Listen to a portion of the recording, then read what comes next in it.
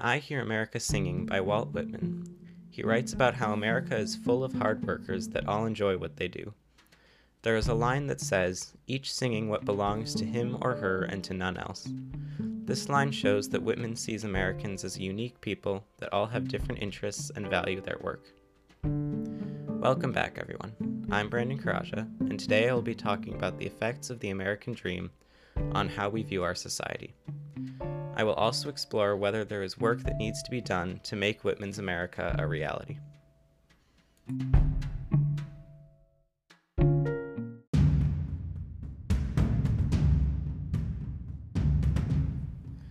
Early American culture put us on top.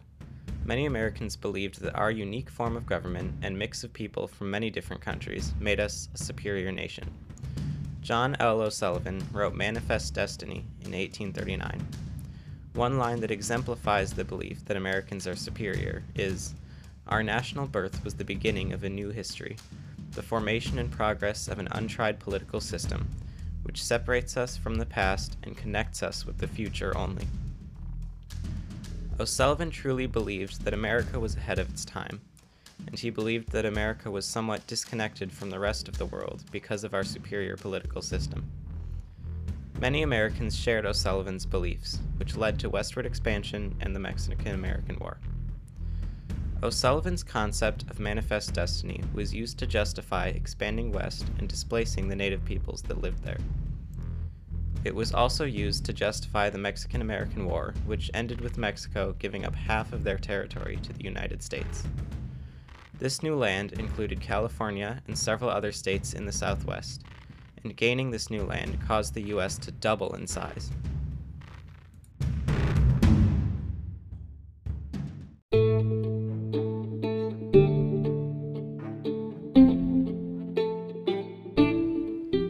After the war, the U.S. needed a transportation system that could take people from the East Coast all the way to the West, and the solution to this problem was railroads.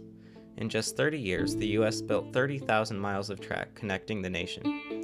There were 500 different rail lines across the country, and standard time zones were created to aid in scheduling, departure, and arrival times for all the trains. The railroads weren't just a way to move people around. Young entrepreneurs like Richard Sears realized that trains opened up a whole new type of business.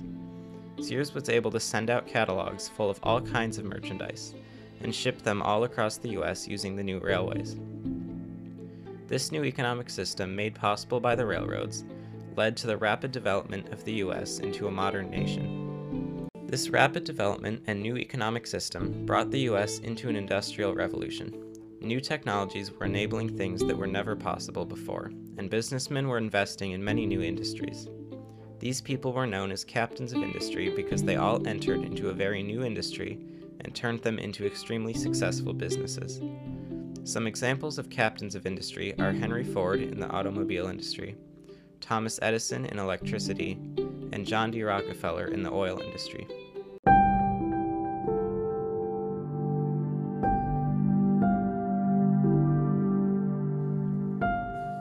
The Industrial Revolution was the start of a new era for American businesses, but it was not necessarily good for the workers. At the start of the Industrial Revolution, there were no laws against child labor, and many children had to work in factories instead of going to school because their families needed more money to survive. Factory jobs were extremely dangerous, and children were paid even less than adults. Conditions were not good for the adults either. In The Jungle, Upton Sinclair exposed all of the terrible working conditions workers were exposed to in the meatpacking industry. The workers in the meatpacking industry would routinely get all types of severe burns and cuts, and some even died. The Jungle also exposed the health risks in the meatpacking industry and the need for regulation. The health of customers did not seem to be of any concern to the people running the large meat companies, so the government was required to step in with the new laws and regulations.